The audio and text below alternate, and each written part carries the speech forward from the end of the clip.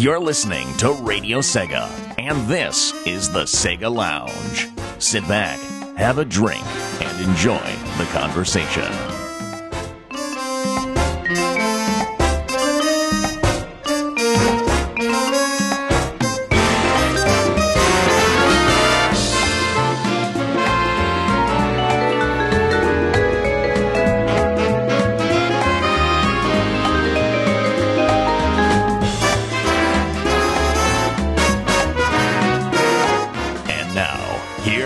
Your hosts. Hello, all you beautiful people, and welcome to the Sega Lounge. Even those that are just beautiful on the inside, I love you. Anyway, welcome to Radio Sega's The Sega Lounge. I'm Casey. I'll be your host for the evening, as per usual. This week we have an awesome show. This is the last show before we take a quick break, a quick 1 month break, perhaps. And we're closing this section or this phase of the season in style with a very interesting interview with Mustin, co-director of the Game Chop's Spindash 2 album. So if you're enjoying Spindash 2, it's out now, you can get it, or if you're just curious about it and want to learn more about the game, about the album, about the tracks, you can check out the interview coming up in a few minutes on the Sega Lounge. Apart from that, join us on Discord. That's where the magic happens during our shows, so just go to radiose.ga/Discord and join us there to discuss what's happening on the show and other stuff that you want to talk about. Join us there for some fun times, or tweet at Radio Sega as well, hashtag the Sega Lounge, or just at Radio Sega. Let us know you're listening, let us know your thoughts on the show and all of the crazy stuff that's happening today. We have the news this week, we have Memories of Sega, and we even have a review. Yes, we have our own review of Valkyria Revolution, out now in all territories. It has been out in Japan for a while, but now it's also out in Western territories. So if you want to know about that game and our thoughts on that, please, stick around. We have the review of Valkyria Revolution coming up in a bit. But let's start with the week's news. So it's my pleasure to introduce you all to our good friend and sweet soul brother, Shattered, with this week's News Desk. News Desk. Hello there, I'm Shattered and welcome to the News Desk, where we'll dive in on all the latest news in the world of Sega. And boy, this week has some strong news from 3 grand franchises. Sega has announced a new spin-off in the Total War series, aptly named A Total War Saga. These series will focus more on pivotal historic events rather than a whole historical era, like it's commonly done in Total War games. The first game's director, Jack Lusted, in an interview on the Total War blog, picks up examples of standalone expansions of bigger releases, like Napoleon or Attila, and how they only lasted a few months or decades, and in a specific geographical area. Sagas will, and I quote, follow on from previous Total War games and inhabit the same time period, or at the very least relate to it, but these are certainly Total War games. More news about this spin-off series will be coming soon. While not a new announcement, Shenmue 3 got its much-needed development update since E3.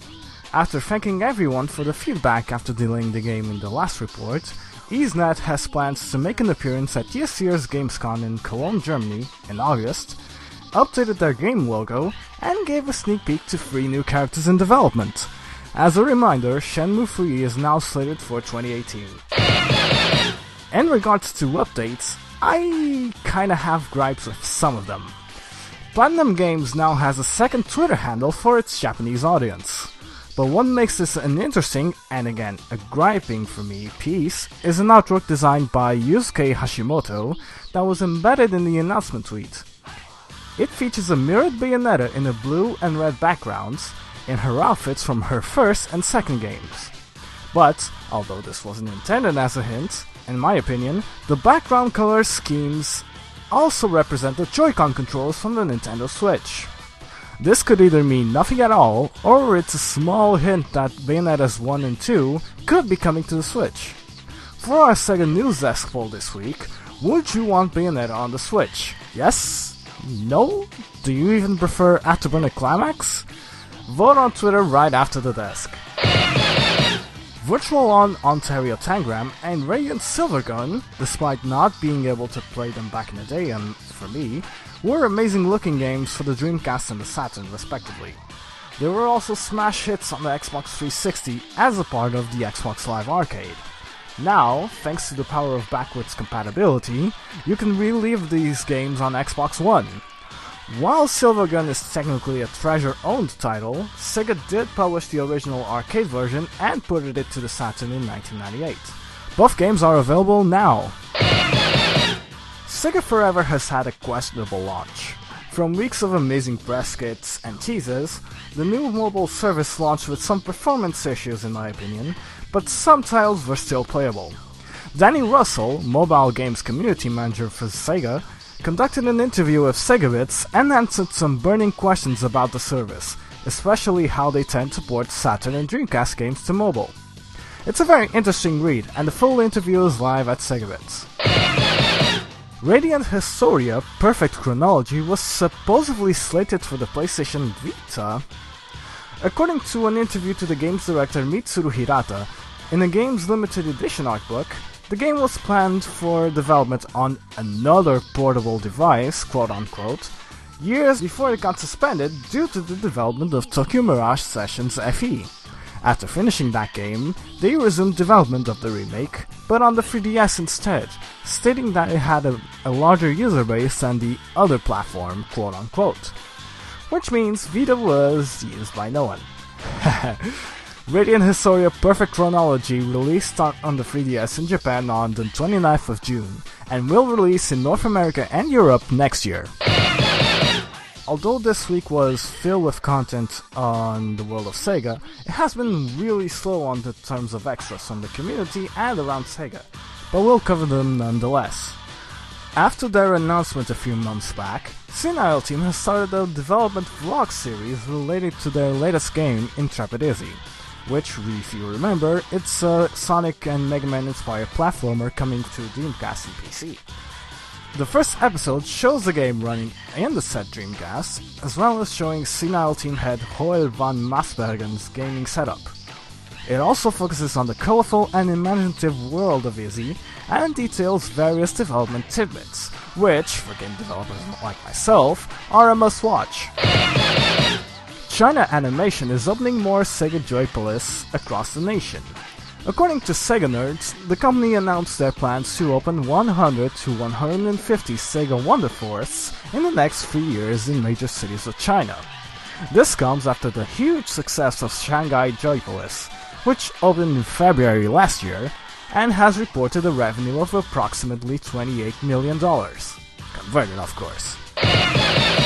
Although I do want that kind of money one day. This is it for this week's News Desk. I've been Chatted, and you can follow Radio Sega on Twitter, you can follow me on Twitter at DarkWindPT, and on Twitch at Darkwind_. See you all soon!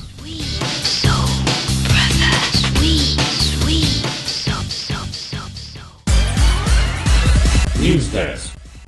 Thank you, Shedded, for the week's news. Shedded will be back when the Sega Lounge returns from break in August. However, after Shedded recorded this week's news desk, we got something new, something else that we just have to share. So this is Radio Sega. We're all about the music, and Sega just sent us a press release regarding the main theme to Sonic Forces. Indeed, and so we already knew about the instrumental version, okay, but now we have a sample of the main theme called Fist Bump.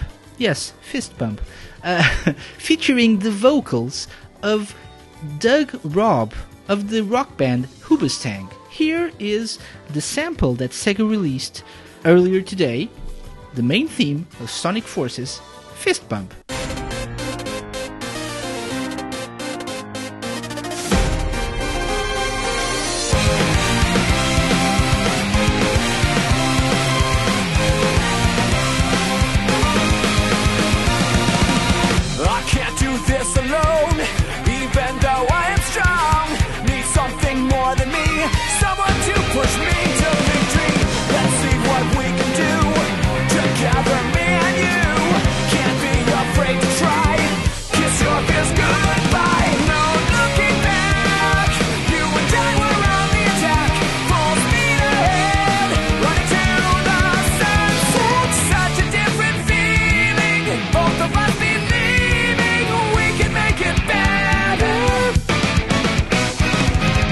Together we can show the world what we can do.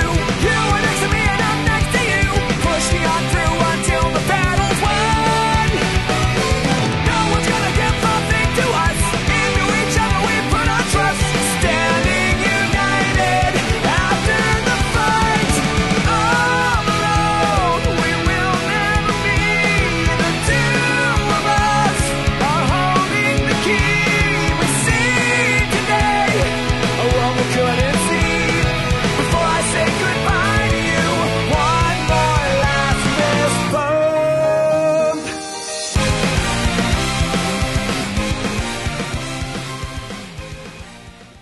That's it, Fist Bump, the main theme of Sonic Forces, with the vocals of Doug Robb of the rock band Hoobastank, and obviously composed by Tomoya Hotani. In Sonic Forces, as the press release stated, players will experience fast-paced action as modern Sonic, catapult past perilous platforms as classic Sonic, and use powerful new gadgets as their own custom hero character. The game will be available for Nintendo Switch, PlayStation 4, Xbox One, and PC this holiday.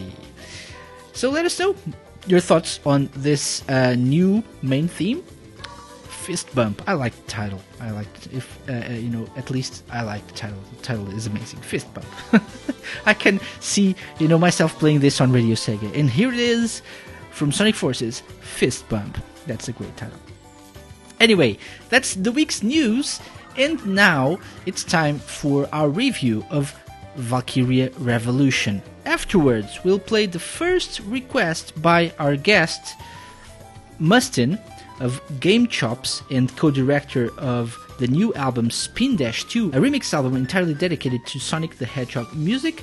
And so, let's play one of the tracks from that album that he picked for us to play today, Curly's Planet Wisp. But first, the review of Valkyrie Revolution. So coming up next, Planet Wisp by Curly, and then we'll come back with Mustin in this week's interview on the Sega Lounge, right here on Radio Sega.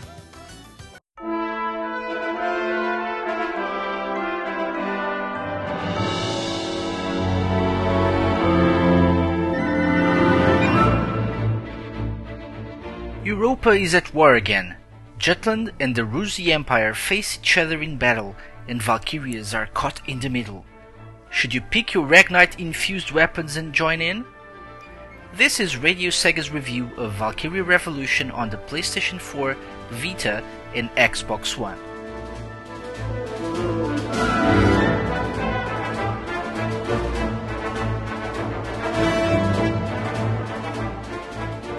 Instead of being a sequel to the critically acclaimed and fan-favorite Valkyrie Chronicles, Valkyrie Revolution is both a prequel, as it's set before the events of the Chronicles series, and a spin-off, since it introduces graphical and most of all gameplay changes to the original formula. You're probably familiar with Valkyrie Chronicles.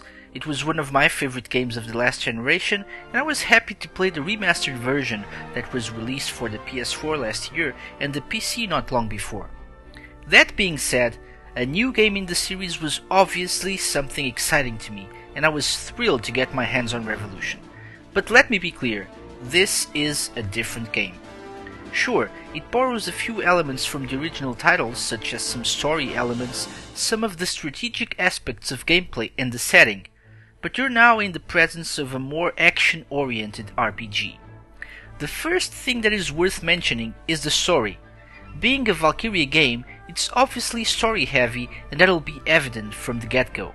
In fact, I don't really know how long it took me to start playing the game after I started it. I believe I had to endure 30 to 50 minutes of cutscenes before I could actually gain control of my character in battle. While it does get better as you progress through the game, it can be a little off-putting to those who just want to jump in on the action. The story is pretty good though. You're taken to 1853 EC when Jutland, heavily inspired by the former nation of Yugoslavia I believe, is facing off against the Rusi Empire, obviously Russia. You take control of the Venergand, a mighty squadron in the Jutland army, led by moody Captain Amleth Gronkair. Your squad is composed of several characters, each with distinctive looks, personalities, and classes. Some are more likable than others, but there's something for everyone here. Obviously, there's more to the story than that, including the motivations of a group called the Circle of Five, or the Five Traitors, but I'll leave that for you to find out.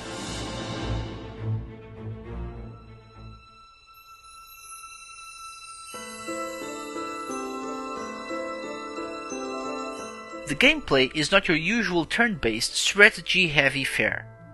In Valkyrie Revolution, you take control of a squad of 4 characters and have free reign over their actions, much like an action RPG.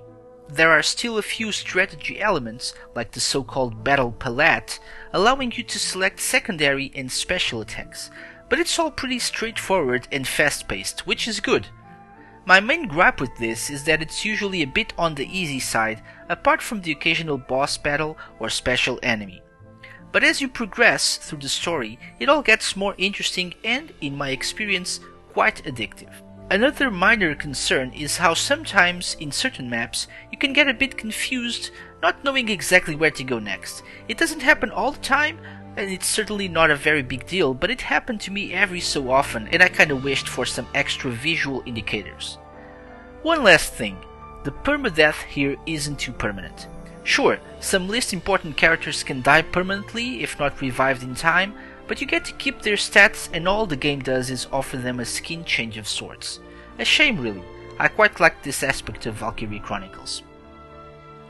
Graphically, while not as groundbreaking as Chronicles was when it first came out, the new Gouache engine does a good job in conveying a similar feel to the other games in the series. Some character models have flaws and some of the textures are a bit meh, but overall it's a decent looking game, being a great looking one at certain points. The art direction here reminds me a bit of another Sega RPG, Resonance of Fate. Finally, the music, and it's great. I mean, it had to be. The composer is Yasunori Mitsuda, who's worked on games like Chrono Trigger, Chrono Cross, Xenoblade Chronicles, Stellar Glow, and even another Sega RPG with a great soundtrack, Sands of Destruction. My only complaint is that the amazing opening track, Asia Revolution, is only less than 1 minute and 30 seconds long. I want more! This is amazing orchestral stuff, people, and it's available to request on Radio Sega. Get on it! So what's the verdict? Is Valkyrie Revolution worth getting? In all fairness, I would say it depends. While I'm really enjoying it, I can understand some of the complaints, especially by those that expected something a bit more similar to Chronicles, or by those that have no time to waste on the really long blocks of cutscenes. I would say that the new approach to the gameplay is both a bold move by the developers and one that makes you wish you had longer battles and less cutscenes to go through. But after my initial, "Oh my god, this isn't the Valkyrie I know and love" reaction, it won me over and I keep wanting to go back for more. If you're new to the series, I'd say give it a try. If you're a fan like me, expect something different. But unless you like this style of RPG or you're really desperate to try it out, I'd say wait for a price drop, even if it's already cheaper than most new game releases. One final note, it's a shame that this didn't get the promotion it deserved, especially in Europe, where Sega decided to let Deep Silver handle the publishing, which they did poorly. But even in the Americas, all I saw Sega do was to share some videos about the soundtrack. Truly a shame for a game that deserved more public recognition.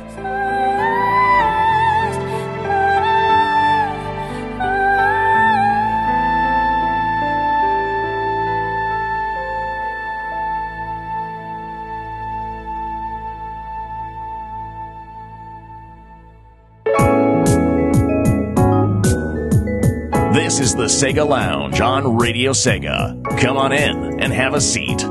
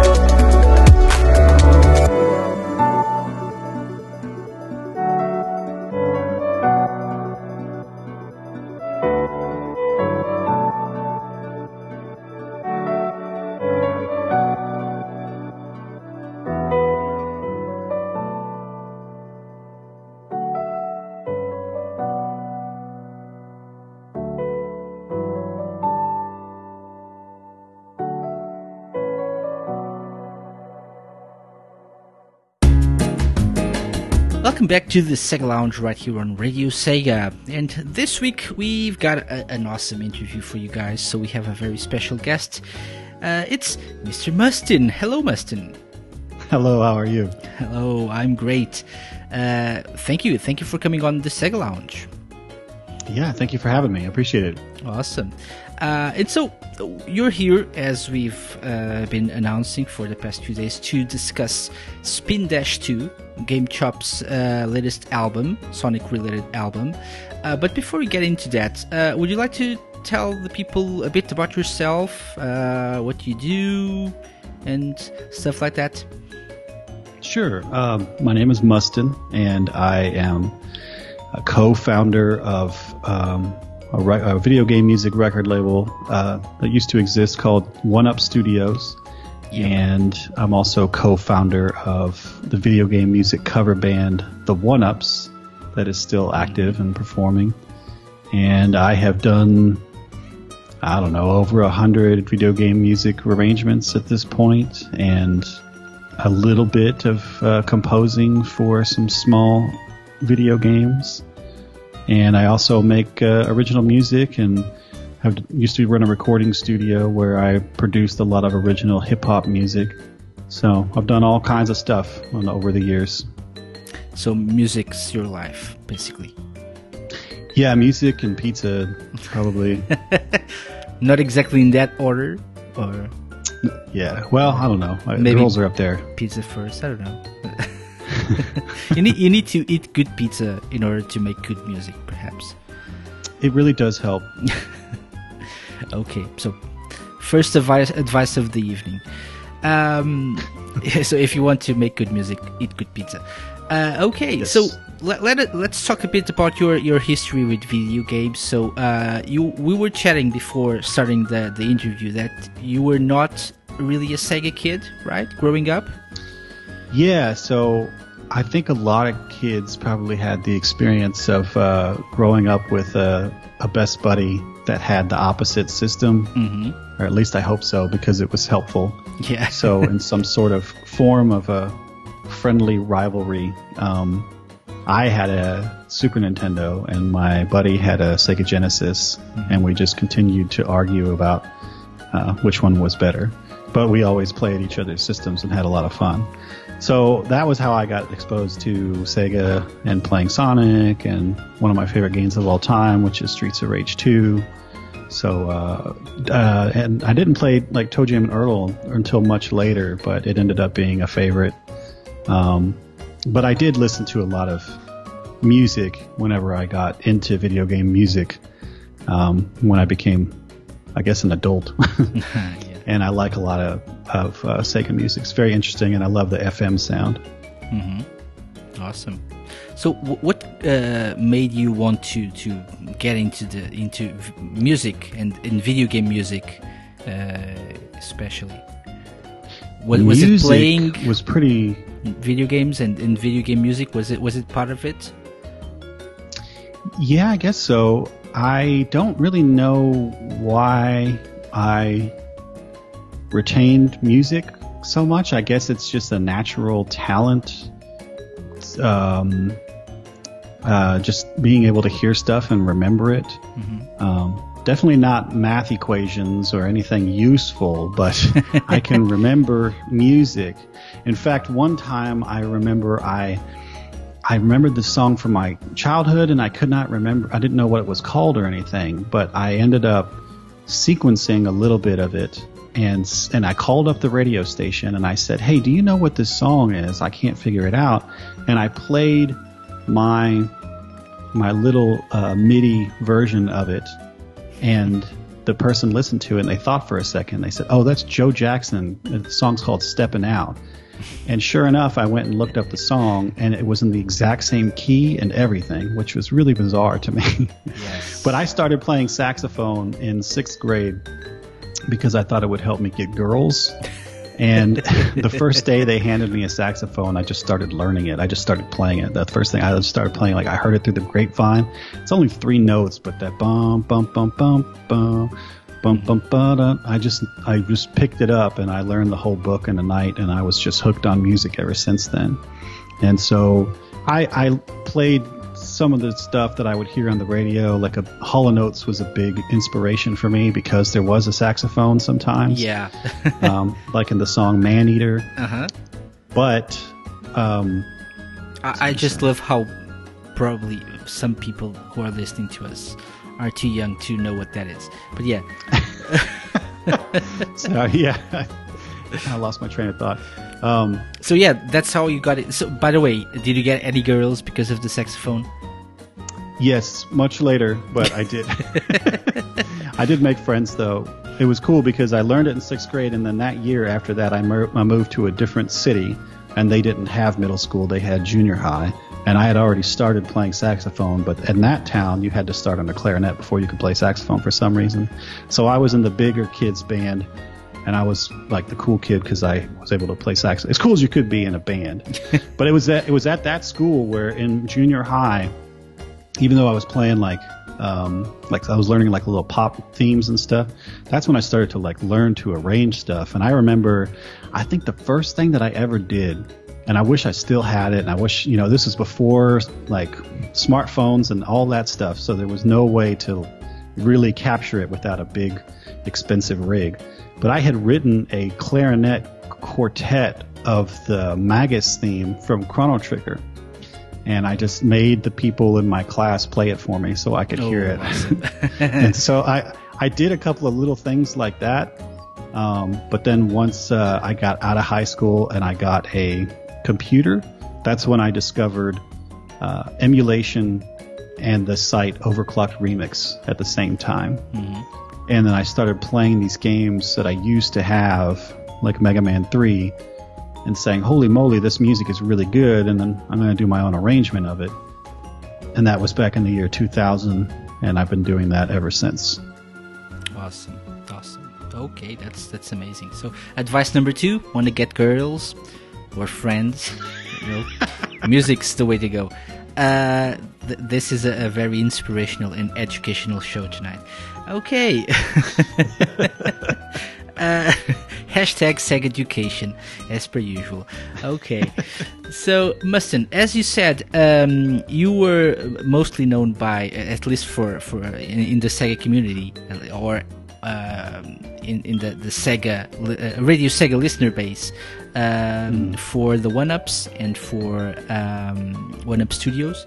And so, how did you get involved with Game Chops for this album? Game Chops is run by Chris, and Chris is DJ Cutman. Mm-hmm. And DJ Cutman, I saw him at a convention in the Washington, D.C. area in the United States called MagFest, mm-hmm. which is a big mecca for people around the world to come to and celebrate video game music and video games and stuff. Yeah. And so I've known him for a long time, but we were just chatting, and he said that I should do some stuff for the label, because I've been listening to the label, Game Chops, and I love it.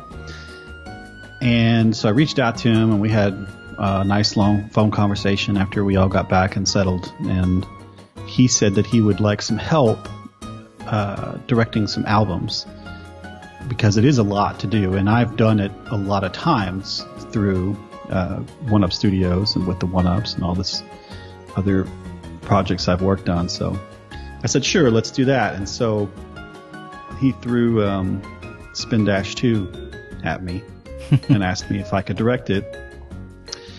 And I said, absolutely. So we started gathering the talent, and I helped him get it done. Okay, so what exactly was your job, so to speak, in this album?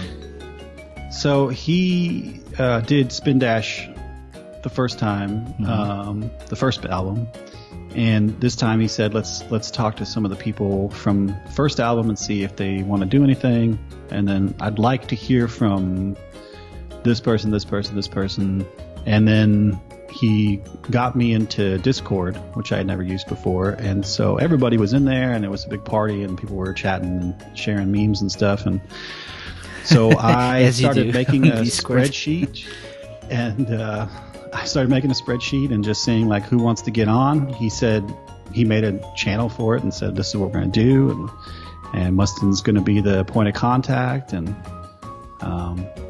y'all make some music. And so I just got with everybody and found out what it was that they wanted to do, and help them remember that the deadline is coming up. Yeah. And just kind of kept track of everything. And I would just report to Chris and tell him, "Hey, this is going on," or "DJ Cutman, we lost somebody. Who do you think we could replace them with?" So stuff like that. Okay, so the fun part then. Yeah, the administrative part. I got to know some of the people. I had not really talked to hardly anybody on in the talent before. I was unfamiliar with them as people. Some of them I've heard their music because I like it, but I hadn't really talked to a lot of people. But it was cool, and I got to meet people and help with the track list, and got everything organized, and it was a lot of fun. Awesome. That's always nice. So I wanted to ask you about the original album, but you weren't involved in the first one. But do you happen to know if the original idea was to have more than one Spindash album, or if this second one, the idea for this second one came recently because the first one was successful? I think Cutman is just a fan of the Sonic musics. I don't know if he really intended for there to be multiple ones, but the second one just kind of happened naturally because the first one was a success, and a lot of the people in the Game Chops family are infected with Sonic mania. So they are Sonic fanboys and fangirls. So it just kind of happened. So he was like, let's just do this. And since he brought me on to help facilitate some of the administrative work, it would be a lot easier for him to help make it a reality. Mm-hmm. So we'll see what happens. Spindash 2, people are listening to it, people are liking it, and who knows? There could be a Spindash and Knuckles coming up. Yeah, Spindash 3 and Knuckles. Don't forget the 3. Don't forget the 3. Or maybe you can do like a Spindash CD. Ooh, of some sort. Spindash R. Oh, yeah. Gotta go for those as well. Okay, so I've been listening to the album so for the past weekend. So we're recording this, by the way, full disclosure, on Monday, and the interview is airing on Radio Sega on Thursday. So I've been listening to the album throughout the weekend, and one thing I have to say is this is one funky album. Okay, so that's my first thought when I think of Spindash 2. So was there were you guys, so you and Chris and DJ Cutman, did you define a general direction people would have to go or to follow with the album, with the tracks, or did you give them full freedom to do whatever they wanted with the tracks they composed for the album or they arranged? Well, I agree with you. Listening to the first album and listening to this one, it's definitely more funky. I wish I could take credit for that because I do love to make a lot of funky music. But really, it's just everybody just do what they want. And I don't know if just the whole music universe is kind of veering back toward the funky stuff, like with Bruno Mars and Tuxedo and Thundercat. Like there's a lot of cool funky stuff coming out right now, but I don't know. It really is funky and it's cool. And no, we didn't really give people a specific guidelines. I think maybe he said, it's Spindash, make it fast, but I don't think anybody really adhered to it. They just made some really jamming tunes. Yeah. Okay. Yeah, that makes sense. So, can you tell us a bit about, or would you like to just talk about some of the tracks or anything that you'd like to highlight from the album? Yeah, it is interesting what they ended up doing, and somehow I like how it's cohesive as an album, and I like being involved in the track list process, helping find stuff that flows together. But like I said, this is like the first time I've heard, or I talked to some of these people and getting to know them and stuff. But I've known Blind for a long time, and I just absolutely love his Starlight Starbright track. Definitely.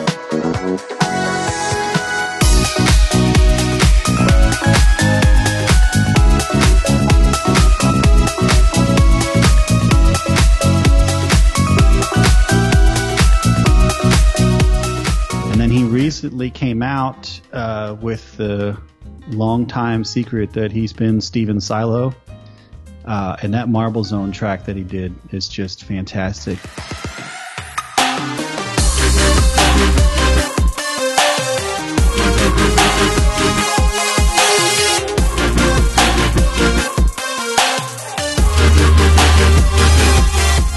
And I didn't know that.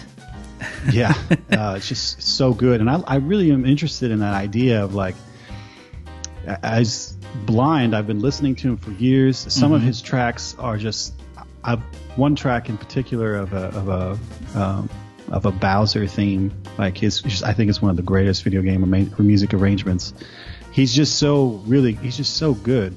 And the thing that's so interesting to me is that his alter ego, Steven Silo, is so different, and that is such a cool thing to me. I would like to be able to do something that doesn't inherently sound like me, because both my wife and son say that all my music sounds the same, even though I try to do different genres and stuff. I use some of the same tricks and whatnot. But I love Grimecraft. I'd never had a chance to talk to him before, and I just love his stuff, and like I love his aquatic ambiance arrangement that he did from Donkey Kong Country. But I think that this Chemical Plant Zone is just one of the best video game tunes. It just really is. It's so good, and I don't think I've ever heard like a bad arrangement of it, just because it's just such a good composition. Yeah. And his track, his version of it on this album is just absolutely stellar.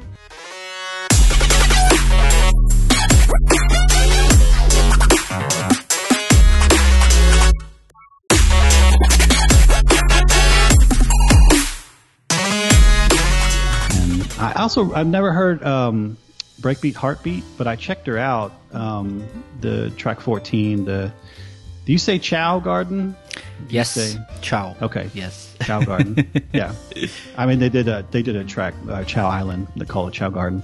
Her and DJ Cutman did a track that I really, really liked it a lot. I like how she does like these fast drums and chip sounds, and she's got a lot of counterpoint going on in the background. Like it's very interesting. It's very busy, but it's very chill at the same time.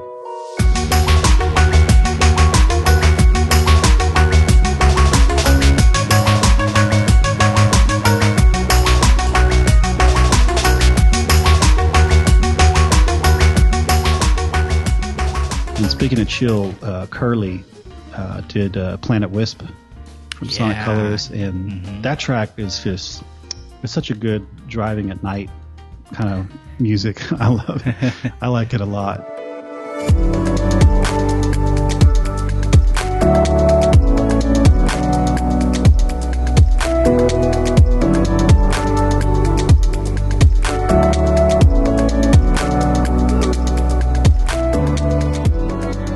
But what I was most surprised with, and you know, I know Game Chops, I've been listening for a long time.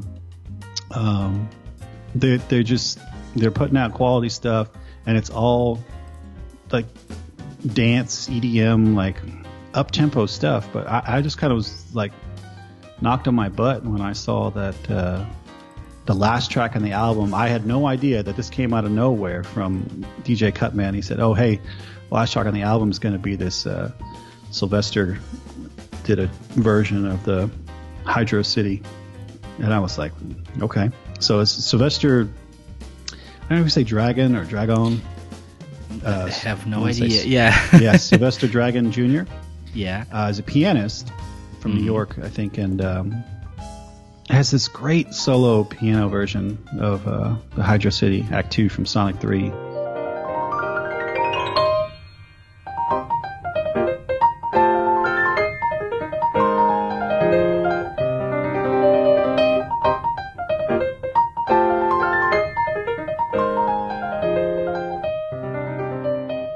And I kept waiting for like the big drums and stuff to come in that I would normally hear from a Game Chops track, but it just never happened. And I was just amazed. Like, this is really cool. This is different. Like, people are going to be super into into having something different like that. And it's a great way to just like bookend the entire thing, right? Mm-hmm. Just like something totally different, I think. Mm-hmm. Even the title itself. So yeah.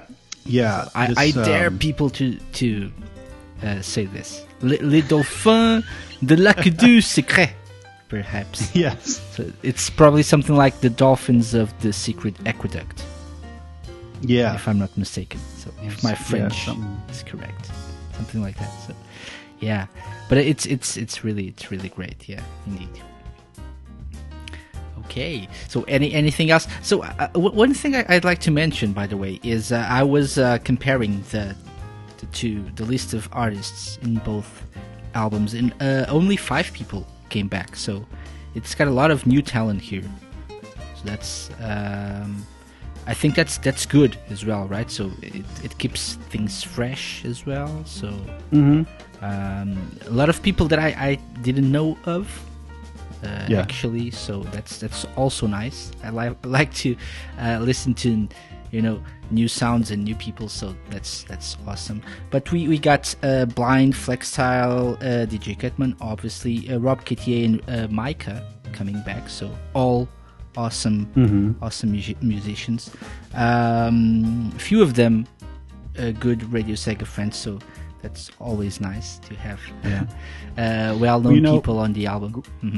Grimecraft was on the first one. He did City Escape from Sonic Adventure 2. Oh, and then Tetracase is like a little super group of 4 people, Box Plot, Mega Flare, Celorac, and Elevation. They call themselves Tetracase, which is cool, but they were on the first one, and they did Planet Wisp on the first album, where Curly did it on this one. Colors. So. Yes, that's I missed that, so I was obviously paying a lot of attention when I compared the two. Yes, and Grimecraft did Escape from the City track 12, 12 and 13. So obviously I just went from 11 to 14, and yeah, that's what what happened. Still 7 people out of probably 15 or 16. Yeah, 16. Yeah, 16, and I think. I think 16 tracks. Somebody at least this is their first go around on Game Chops, but I don't honestly remember. But it was nice to see that it wasn't all the same, so that it would be something fun and different. Though, excuse me, I did miss hearing Joshua Morse. I do love that guy so much. He's in one of my groups called Bad Dudes I've done for a long time. And he was on the first Spindash, but he didn't make it on this one, unfortunately. Was this like also one of the decisions that you guys made to get new people on the album, or did it just happen by chance because not everyone came back? No, I think it just kind of happened. I think it's about who was around. DJ Cutman's done a great job of getting everybody involved in the Discord server. It's super active. It's a lot of fun, and there's all the people that do music, and then there's the art people, and just everybody's just hanging out. So it's a kind of a matter of like who's hanging out, who's at the ready. That people kind of just stood up and said, "I'm going to do this." So I don't know if there was any conscious effort to mix it up. I think it was just like, let's see who's down to Spindash again. Okay, sounds good. So I think we'll take a quick music break. We've been chatting for a bit, so let's take a quick music break. When we come back, we have more with Mustin. And Mustin, we have a surprise for you. Because we always like surprises, and we like to surprise people on the Sega Lounge. So I hope you're excited. Okay. Okay, he says. Very well. So let's play one of your requests, representing Game Chops, obviously, and we'll be right back on the Sega Lounge. So stay tuned. This is Radio Sega, playing the best Sega music 24/7.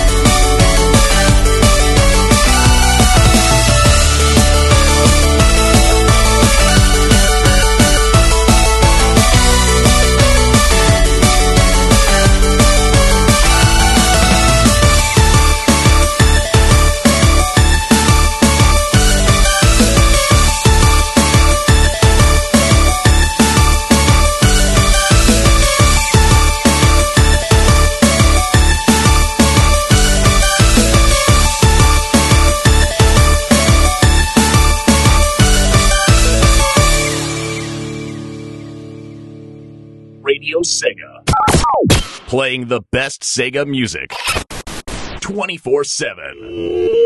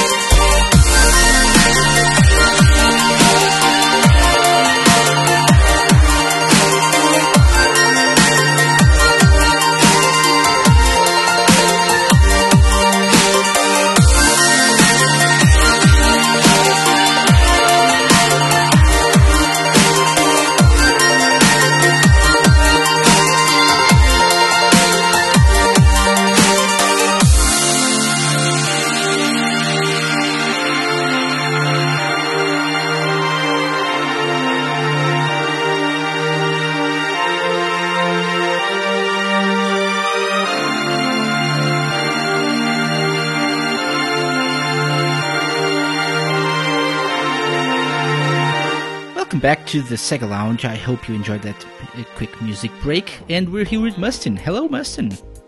Hello. Hello, welcome back. It's great to have you here, and we've been talking about Spindash 2. However, it's time to take a sidestep and just do something different, because you're one of our guests, and all of our guests get a surprise. Yay! Or maybe not. Right. So the surprise is something we like to call the Sega Lounge Challenge. Okay. Be afraid. Be very afraid. So, however, it's not the Sega Lounge Challenge if we don't play the intro to the Sega Lounge Challenge, which gets you in the mood, relaxes you. Okay, so let's start with that, shall we? Let's play the intro to the Sega Lounge Challenge. Now, you know our guests. They're amazing. They're stars. But are they ready for the Sega Lounge Challenge? It can be a quiz in reverse music. It can be anything we want. Welcome to your doom. I mean, welcome to the Sega Lounge Challenge. Something nice and relaxing, right? Not scary at all. So, thanks, James Earl Jones, for that. And now it's time for the Sega Lounge Challenge. So, as the man said, it can be anything we want. So, I thought we're here talking about a Sonic the Hedgehog related album. So, I thought, Mustin, how well do you know Sonic music? Not super well. Do you have like a favorite Sonic soundtrack, or maybe a particular track that you really, really enjoy? Yeah, I have several. I know the first soundtrack the best. Green Hill Zone I can play in my sleep. That's been such a big hit with my band. The One-Ups, we've done it so many times. We played at a wedding. Oh, nice. We've played more weddings than any other video game band, though I think the Super Soul Bros are slowly closing on that. But we did play a wedding in a like a barn type thing, and in Tennessee, so it's kind of country. Awesome. And they wanted us to play Green Hill Zone, and we did it in like a country music style, just on the spot. It's the one tune that we know that we can do any kind of style because we know it so well. So I do love Green Hill Zone a lot. Awesome. And now I just have to take a quick break and play a bit of this.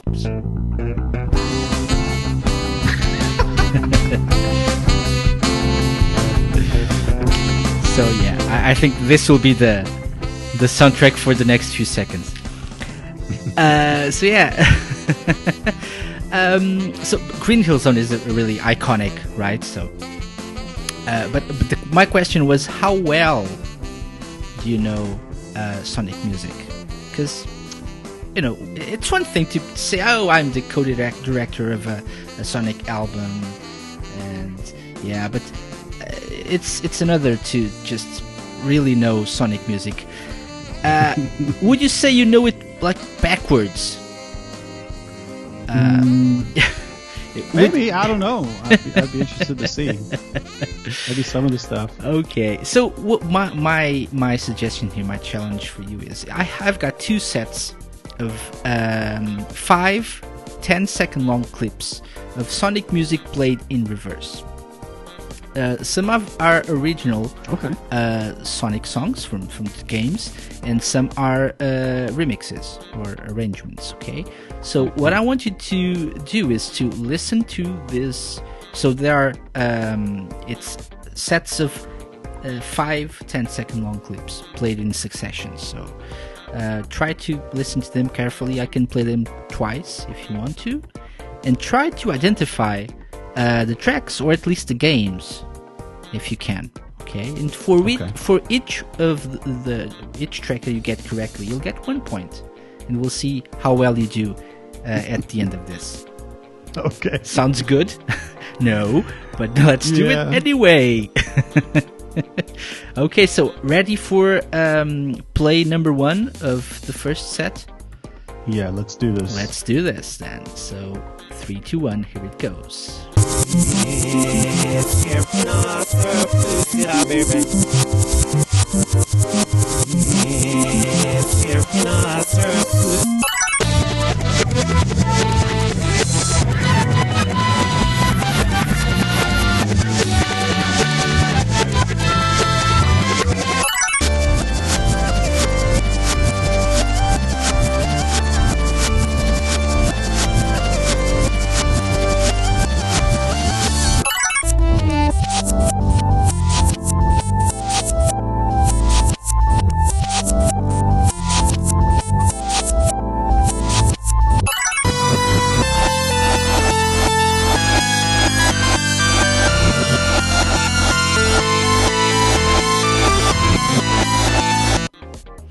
Some of these are quite easy, I think. So thoughts so far? Okay. Would you like me to play them again or just? No. Let's see. I think I know 3 of them. Okay. The first one is my arrangement from Sonic R, which is Supersonic Racing. How presumptuous.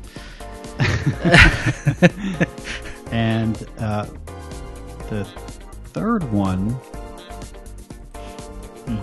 I might have to hear that one again, but man, it sounds really good in reverse. It almost sounds like it's like a normal tune. I was impressed by that. The other one, I think the fourth one maybe, is my arrangement of the Lava Reef, I think. Man, it's all about you. It's all about you, isn't it? The last one was Final Zone in Sonic the Hedgehog. So, man, that second one though is... Let's play. I don't have the individual tracks, so I need to play the whole thing again if you want to. Let's do it. But as you listen back to this, would I really choose 2 of your arrangements? Would it be, would I be so, I don't know. I think it would be too easy. Just saying. I don't know. Let's listen back to the first set of in reverse tracks. Okay.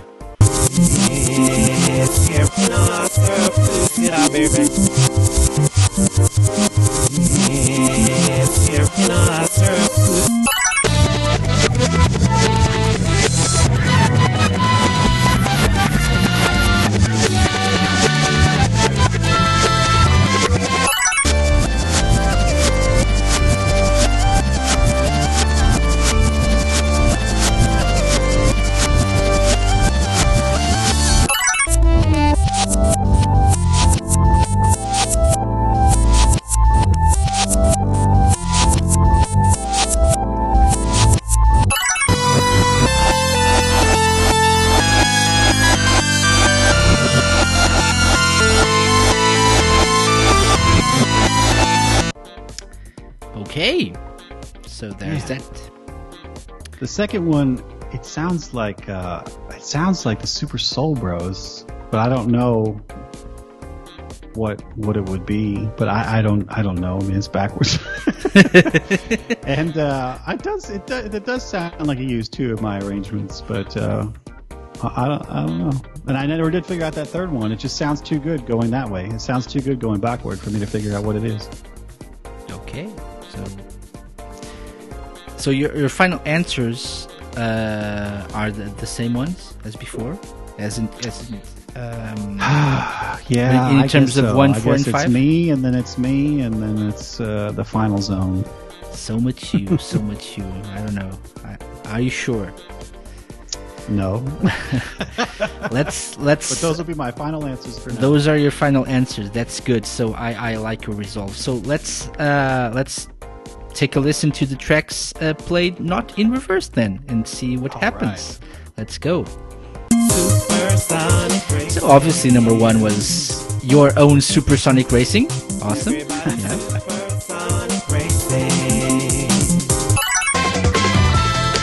Number 2 is Honeycomb Highway from Sonic Lost World.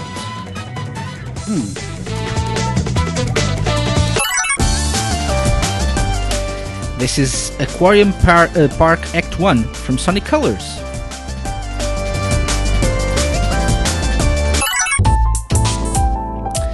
Nice and chill, Lava Reef by a certain Mr. Mustin.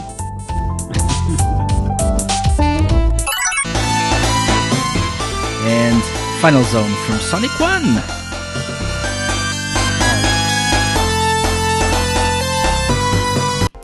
Okay, well done. So you've got a 3 out of 5. Not bad. Not bad. Not So bad. So what is- missed the two, the most recent ones, actually, right?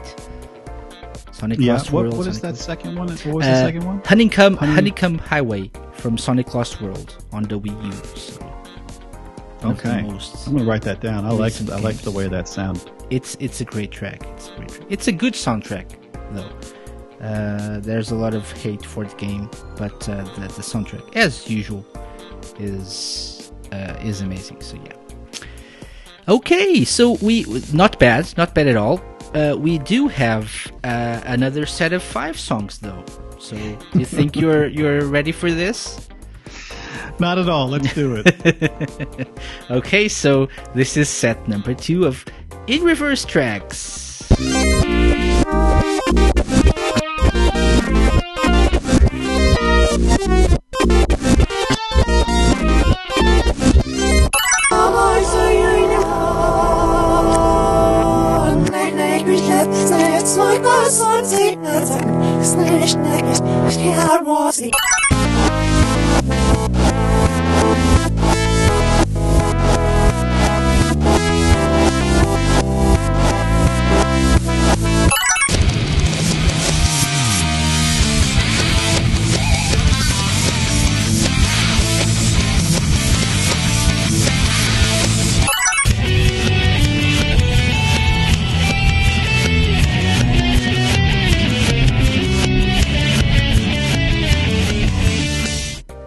Interesting. Wow. What say you, Mr. Mustin? Oh crud. Famous last words. Okay. So anything here that stands out? It's just so interesting when you hear the guitars in reverse on the fourth one. It just sounds like it's going forward, but the drums are going backward. It's just. I am not going to know what that one is. It's probably something from one of the Sonic Adventures or something that I don't really know too well. I've got some really loose ideas, so let's do it one more time, and I'm going to try to type while you do this. It's going to be awesome. Okay, so let's play this one more time. 3, 2, 1, and let's do this.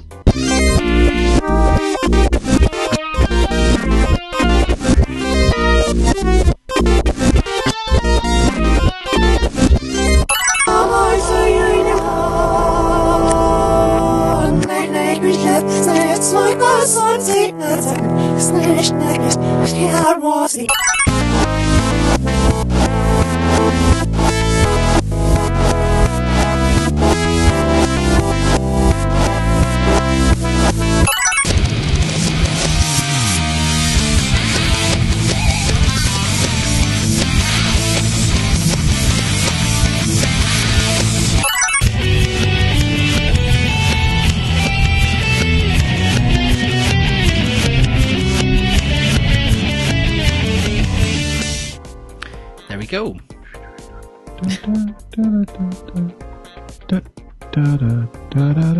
Oh man. That's hard. It's fun, but it's hard. So the first one, golly, I think it sounds like Sonic 2, but I'm not entirely sure. But I don't know the name. We can have just I'll just game put Sonic or 2. track. So Sonic 2. Do what? We just need one. So game or Yeah. track. Okay, we're gonna say Sonic 2. Okay. Sonic. The second one is my arrangement of Sonic Boom with my friend William Reyes. Really? A third one? That's The just third too one- obvious. It is, but I don't know the name, and I'm not entirely sure which game it is. But I think No. I was just saying third track by you. So. third track by me, I right, think that's gotcha. that's a bit too obvious, but Yeah, your I spent call. a lot of hours listening to those tunes. So the third one, I think it's the Sonic one, and I'm not entirely sure what it's called. Maybe Casino Nights. Is that in the first one? I think the forward though goes da da da da da da da da da. Da, da, da, da. I can't remember what that's So called. though. I'll tell you this. So there is a Casino Night Zone level, but that's in Sonic 2 though. Okay. So is Dang it it. Sonic 1 or Sonic 2? Or is it All Casino Night Zone? Okay, so I'm going to go for the first one, Sonic 2. I'm going to say Sonic Boom, my arrangement for the second one. For the third one, I'm going to say Sonic 1. For the fourth one, I don't know. So I'm just going to say Sonic Adventure 2. And then for the fifth one, I can't remember it at all. I don't know what it sounded like. We've gone too far, so I have no answer. We've gone too far. Yes. Okay, so these are your final answers? Sure. Okay. So would you like to listen to this one more time, or can we just...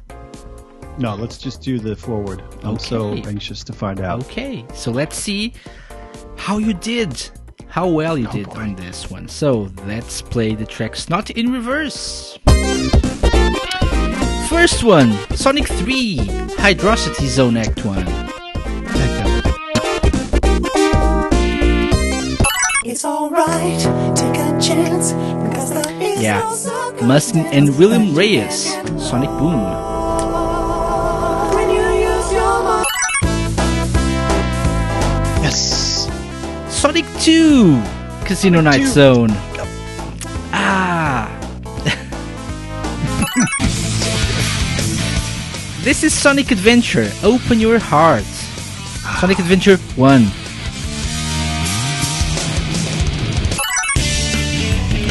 And this is Sonic Heroes, Seaside Hill.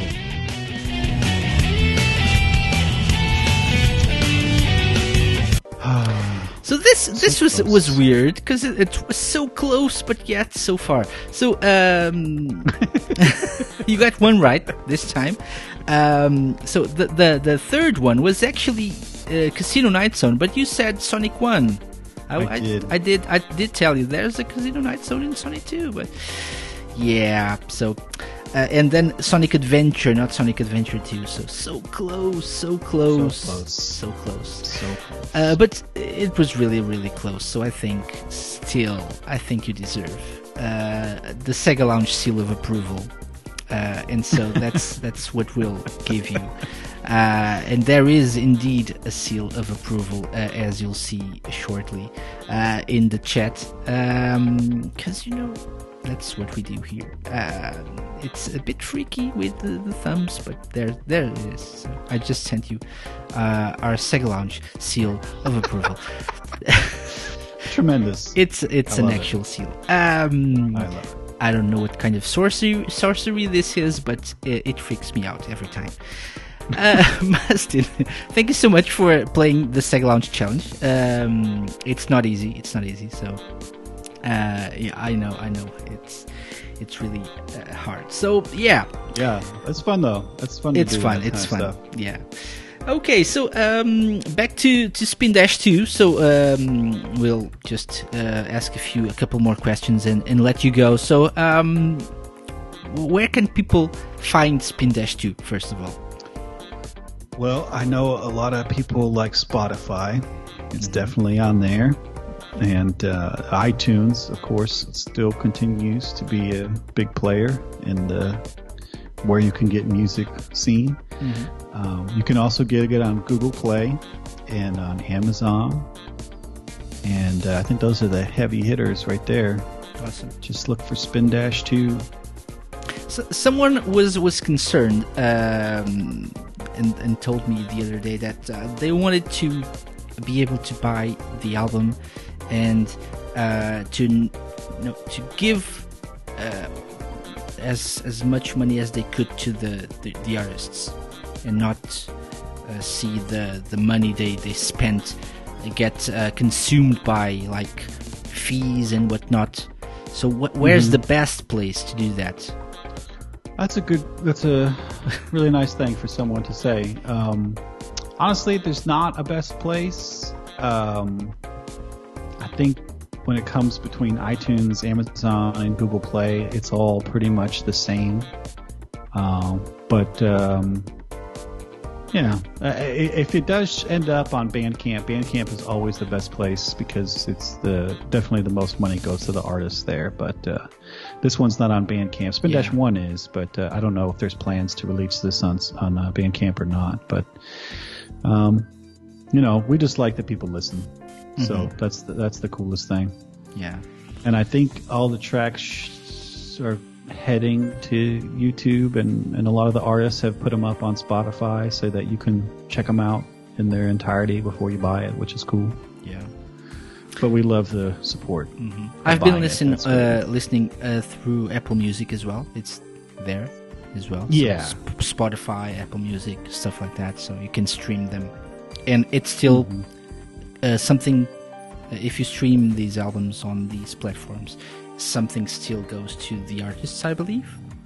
Somehow, something like a very minimal amount, but something. But just by the album. When enough people listen to one track, it'll generate into a penny, and then those pennies will eventually gather together to form $1.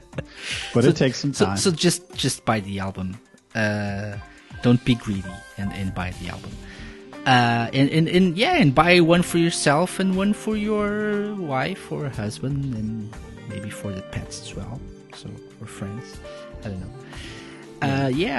So apart from that, so a lot of talented people were part of this album.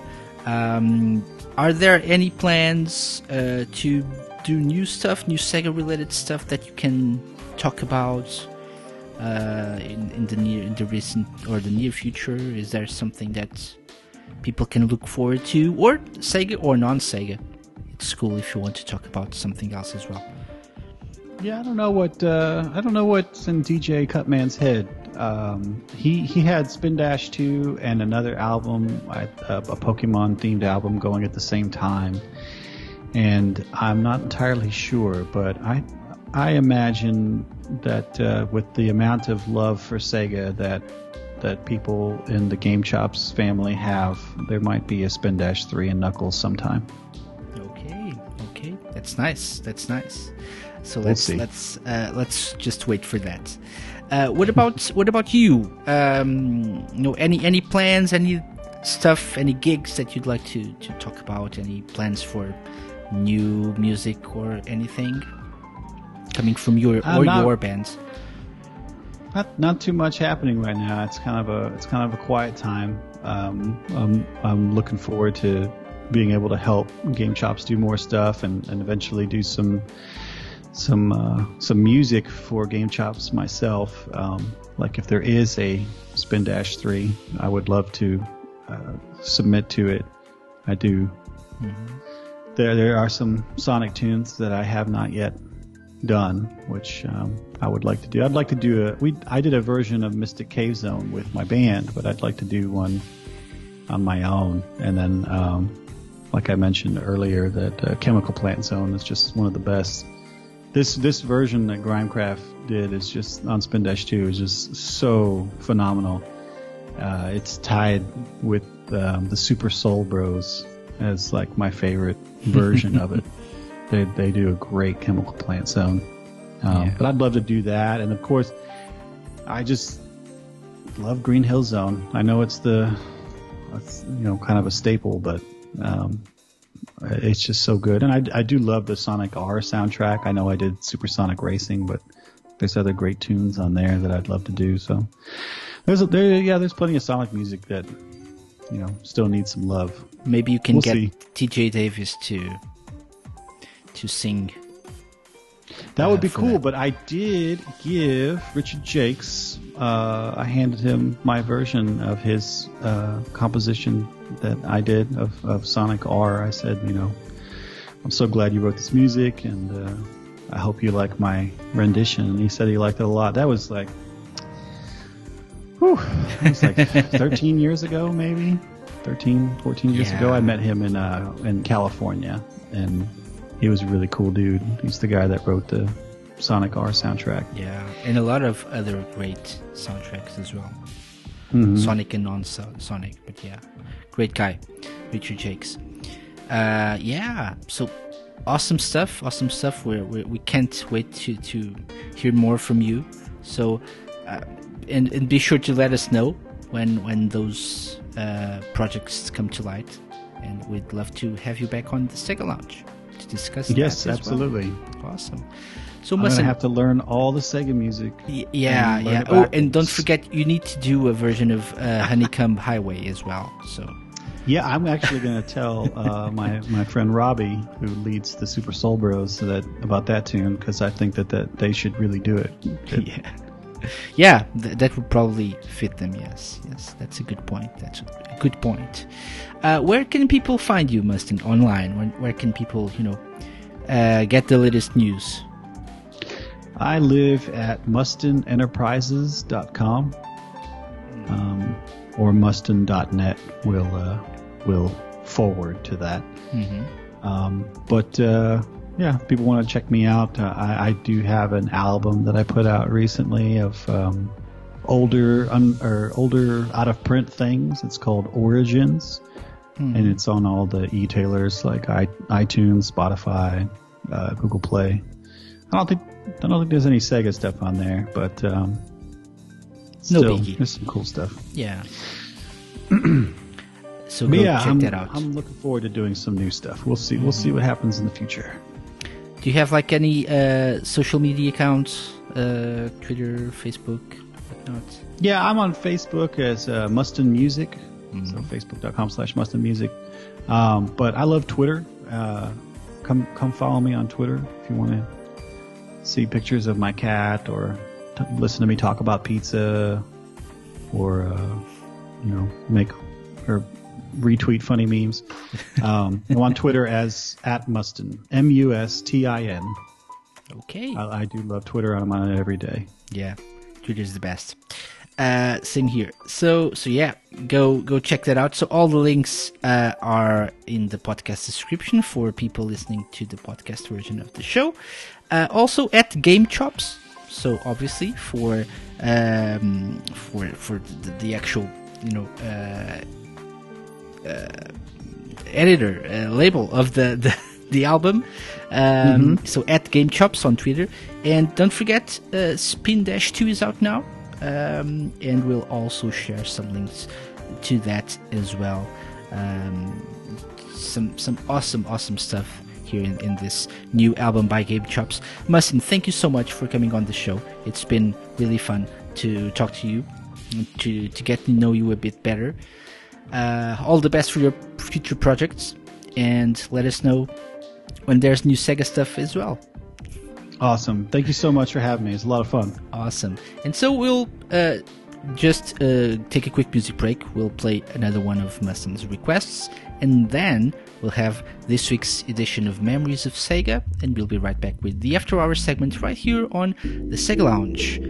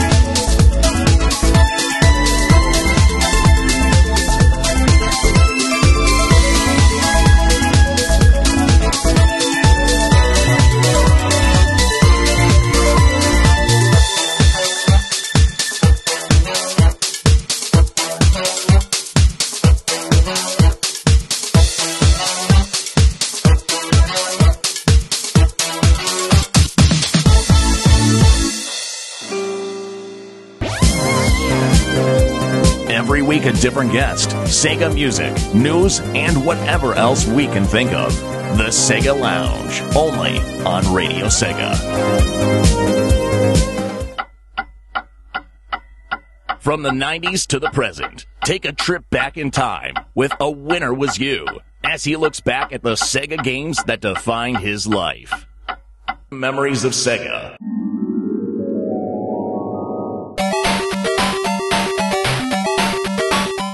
Keeping it nice and simple this week on Memories of Sega with Action Fighter, a shooter released on the Master System in 1986. Based on the arcade game of the same name, which clearly takes its inspiration from Spy Hunter, this game is a top-down shooter where you guide your transforming motorbike through 5 tough stages, each with its own end-of-level boss. It's not a bad little game, although there are definitely better out there. I first heard of this game when I saw a picture of a cover in an Argos catalogue. It completely passed me by. The cover, which is known for being quite bad, it was even featured in the Angry Video Game Nerd's Bad Cover Art series a few Christmases ago, told me nothing about the game, and it wasn't one I particularly cared about either. Most of the reviews I saw for it were also quite mediocre as well. I eventually got to play the game at a friend's house, and while I wasn't massively impressed, I did find it moderately enjoyable if very difficult. I was allowed to borrow the game, so I took it home for a little while to see if I could get anywhere else. That turned out to be a big no. As previously mentioned, the game sees you on an armed motorbike as you drive along blasting everything that moves. Occasionally you'll find a truck with Sega written on it, which will give you a power-up when you drive in. You can also pick up letters from A to F, which will transform your bike. After collecting the first 4 letters, your bike turns into a car. Then, after the other 2 letters, you turn into a jet plane for the end of the stage, which then plays more like your average vertical shooter. That's pretty much it, but getting through the game is much easier said than done. To this day, I still can't get off the first level. There are some special codes you can enter to make life a little easier, my favourite being Special, which starts you with the car with fully powered up weapons. But it still proves a real brick wall. I bought my own copy of the game a few fair years ago, but I've only gotten vaguely better at it. I can get to the jet plane section in level 1 with no problem, but then things really start to get difficult and I can never go any further. Still, Action Fighter isn't a terrible game by any means, and it is one I enjoy. It's playable enough, and it's the closest any Sega machine got to its own version of Spy Hunter, which was never ported to any of the systems. Not a game I'd really recommend, but it's decent enough.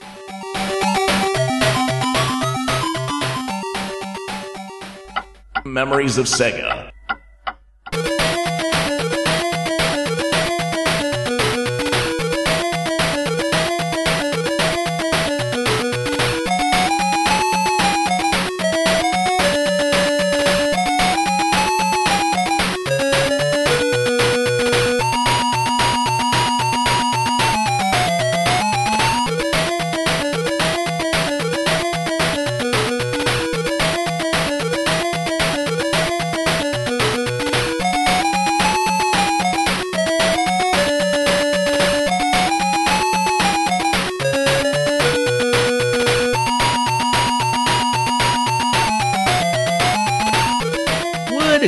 Show, and what a great interview and Memories of Sega. This has been a very fun episode to do.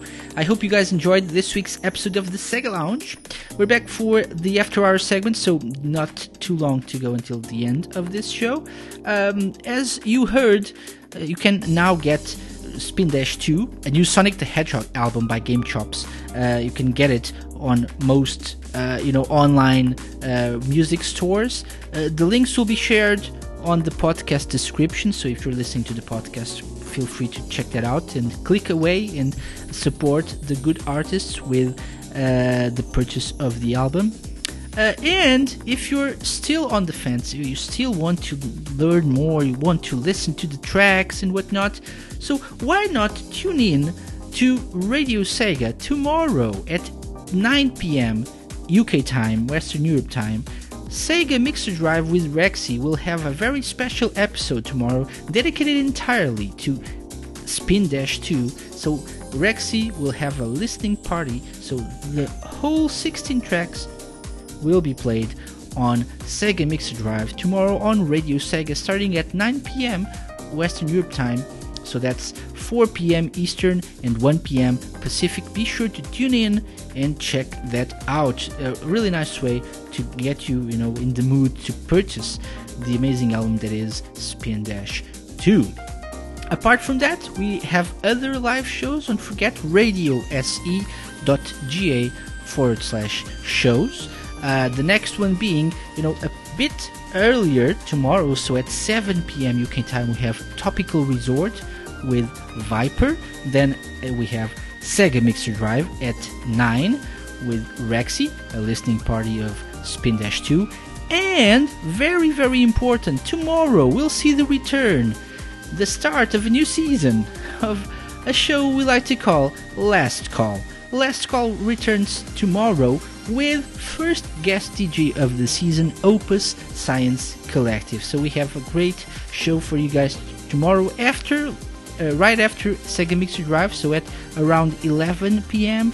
UK time, depending on how long the listening party will go for. But afterwards, don't tune out, don't turn off your radio, because Radio Sega will bring back Last Call, first guest DJ of the season, Opus Science Collective. What an amazing season this will be. I hope you guys are excited, because I am really, really excited for this new season of Last Call. Apart from that, we have more shows on the weekend, and just a quick mention of my other show, The Manic Monday Show, which will have its finale episode on Monday. So yeah, it's going to be very special and probably very emotional as well. That's all I have to say right now, but be sure to tune in on Monday at 8 p.m. UK time as per usual for the finale of The Manic Monday Show. That being said, thank you so much for listening to the Sega Lounge. Don't forget to check out our other shows. Don't forget to check out our website. Follow us on Facebook. Follow us on Twitter.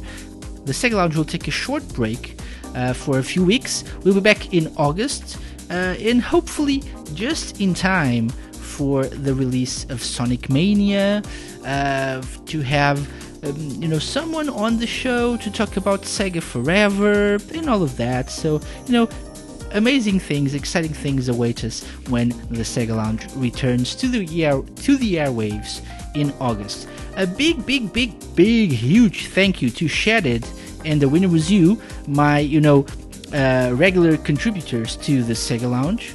Awesome guys, they do a great job with New Desk and Memories of Sega, and they will also be back in August when the Sega Lounge returns to Radio Sega. Until then, I hope you guys have fun, enjoy the break, enjoy your holidays if you're on holiday, enjoy work, whatever.